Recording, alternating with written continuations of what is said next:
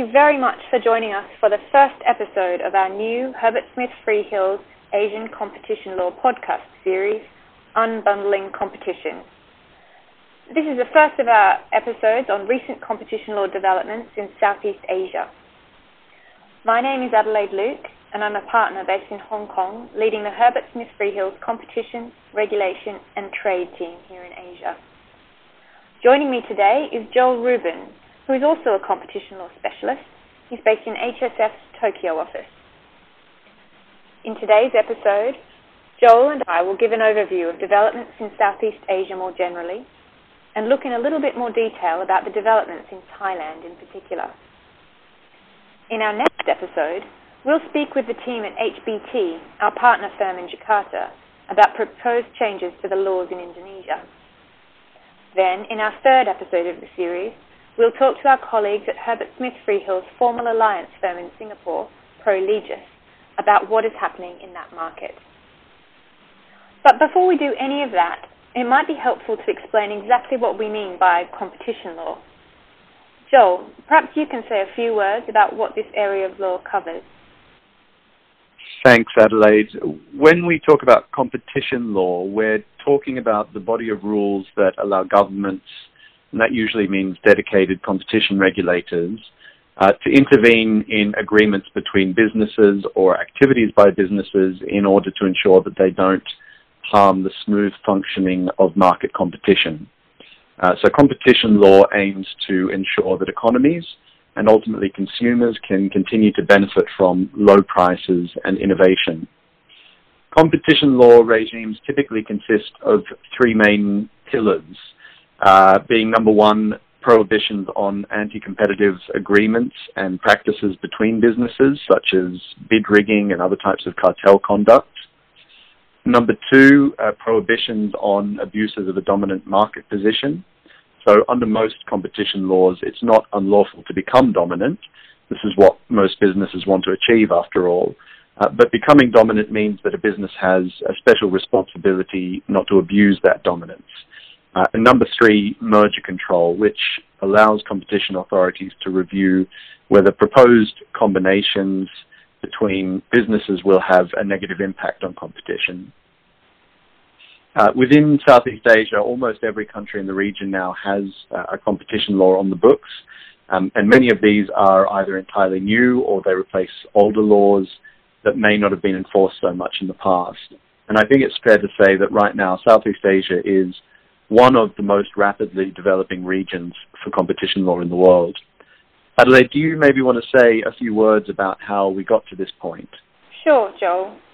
The trend towards introducing competition laws and more active enforcement of competition laws in Southeast Asia goes back about 20 years or so, when a number of the larger economies in the region, like Thailand, Indonesia, Vietnam and Singapore, enacted competition laws at the request of the IMF, following the 1997 Asia financial crisis. These laws and the authorities that enforced them had mixed records. Some of them never really got off the ground. Some authorities didn't receive enough funding to properly staff themselves, and some did, but focused on quite small-scale or local cartel conduct. Other countries introduced merger control regimes, but the volume of transactions notified under them was quite limited. So companies can be forgiven for at one stage overlooking the region when it came to deal and compliance planning. The real impetus for greater competition law enforcement came in 2007, when the Association of Southeast Asian Nations, or ASEAN, member states signed the so-called blueprint for the ASEAN Economic Community, which committed member states to having competition laws in place by the time that the ASEAN Economic Community came into force in 2015. This is in part because there was a recognition that competition law was a fundamental pillar of the European Union single market and a really important means of achieving better economic integration by breaking down barriers to competition. The ASEAN Economic Community is also trying to achieve a single market, or something like a single market. So competition law isn't just seen as a nice to have, but something that really drives its economic goals. As of 2020, 9 out of the 10 ASEAN member states have competition laws in force, and the only one that doesn't, which is Cambodia, is expected to enact one by the end of this year or the beginning of next year. Even countries that already had competition laws in place already have followed the momentum to introduce newer, tougher laws or to provide better funding to their competition authority, and that's certainly the case with Thailand, which we're going to talk about in a moment. And we can probably expect more changes in the future.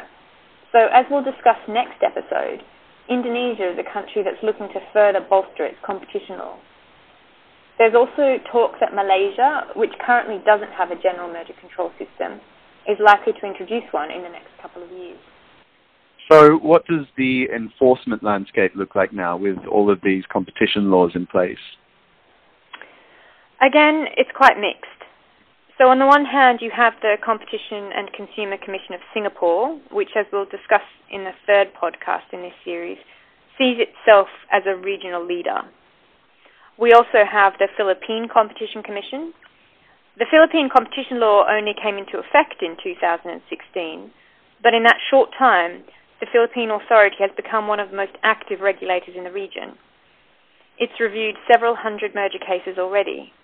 It's also recently issued its first abuse of dominance decision, and these tend to be quite hard for competition authorities to prove and to issue. On the other hand, you have a few countries like Myanmar or Laos, which have quite new laws on the books. But the competition authorities themselves are still in the process of capacity building, and so we're still waiting on various regulations to be passed that will clarify some of the rules. In terms of trends, what we are certainly seeing is competition authorities becoming more sophisticated and outward-looking in their enforcement. In particular, by enforcing against global companies and wider regional markets, and not just the local bid-rigging cases. Joel, let's talk about one of the regimes that represents some of those changes, which is Thailand. Could you give an update on the new law there? Yes, happy to. So as you mentioned, Thailand was one of the first wave of countries in Southeast Asia that introduced competition laws after the Asian financial crisis. Its first competition law was enacted in 1999, and that law remained in force until 2017, when it was replaced with a new law. The old Thai competition law covered a number of prohibited trade practices. It set up the procedures for investigating such practices, and it provided for sanctions. However, for various reasons, the law wasn't well enforced. One of the reasons that has been given for this is influence from various political and business interests, as well as the fact that the authority lacked enforcement powers.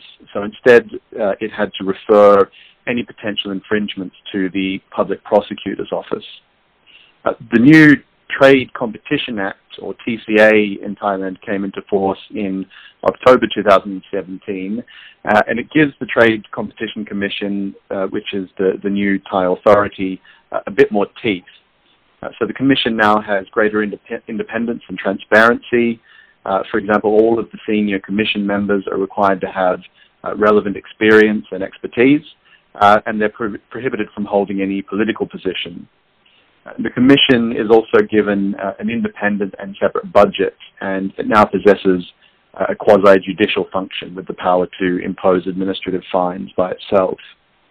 And in terms of substance, Joel, does the new law differ from the old law? It does. Obviously, the old law was never fully enforced, so it's difficult to be too definitive about how different the new law is. But in terms of the text of the law, the new TCA has a number of welcome changes that provide greater clarity and align it more with overseas competition laws.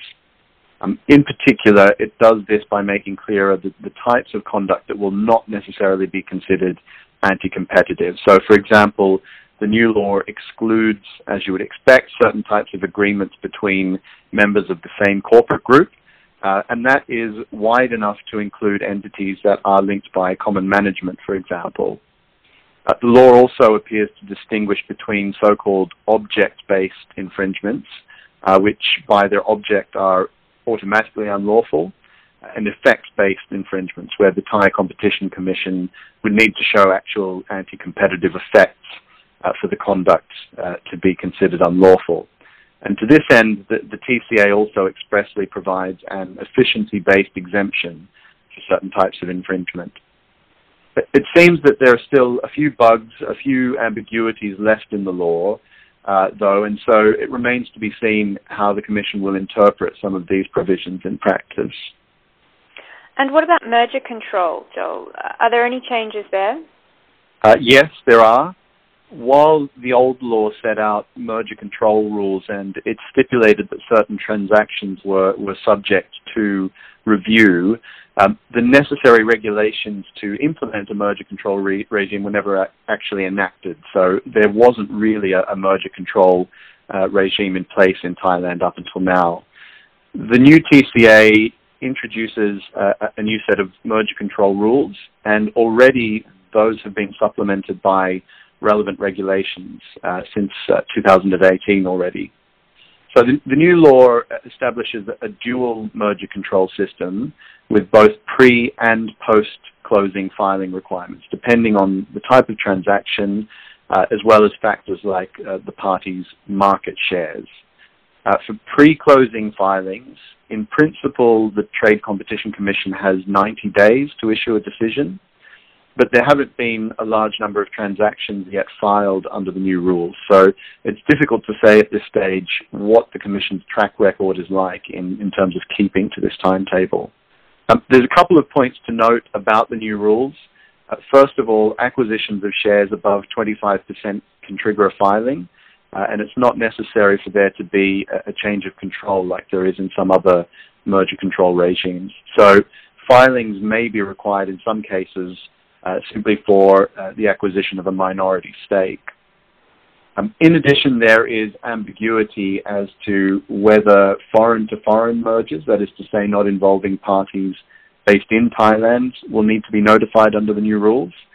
And also the new TCA is silent on whether it's possible to remedy any competition-related concerns that the authority has through offering commitments, or whether the authority is simply going to prohibit any potentially anti-competitive mergers. No doubt, though, these points will be sorted out over time. Thank you very much, Joel. Given that ambiguity, it sounds like companies that have substantial operations in Thailand are going to need to take the Thai competition law into consideration a lot more in the future, particularly when it comes to deal planning. We'll look forward to see how the law develops in Thailand and elsewhere in Southeast Asia.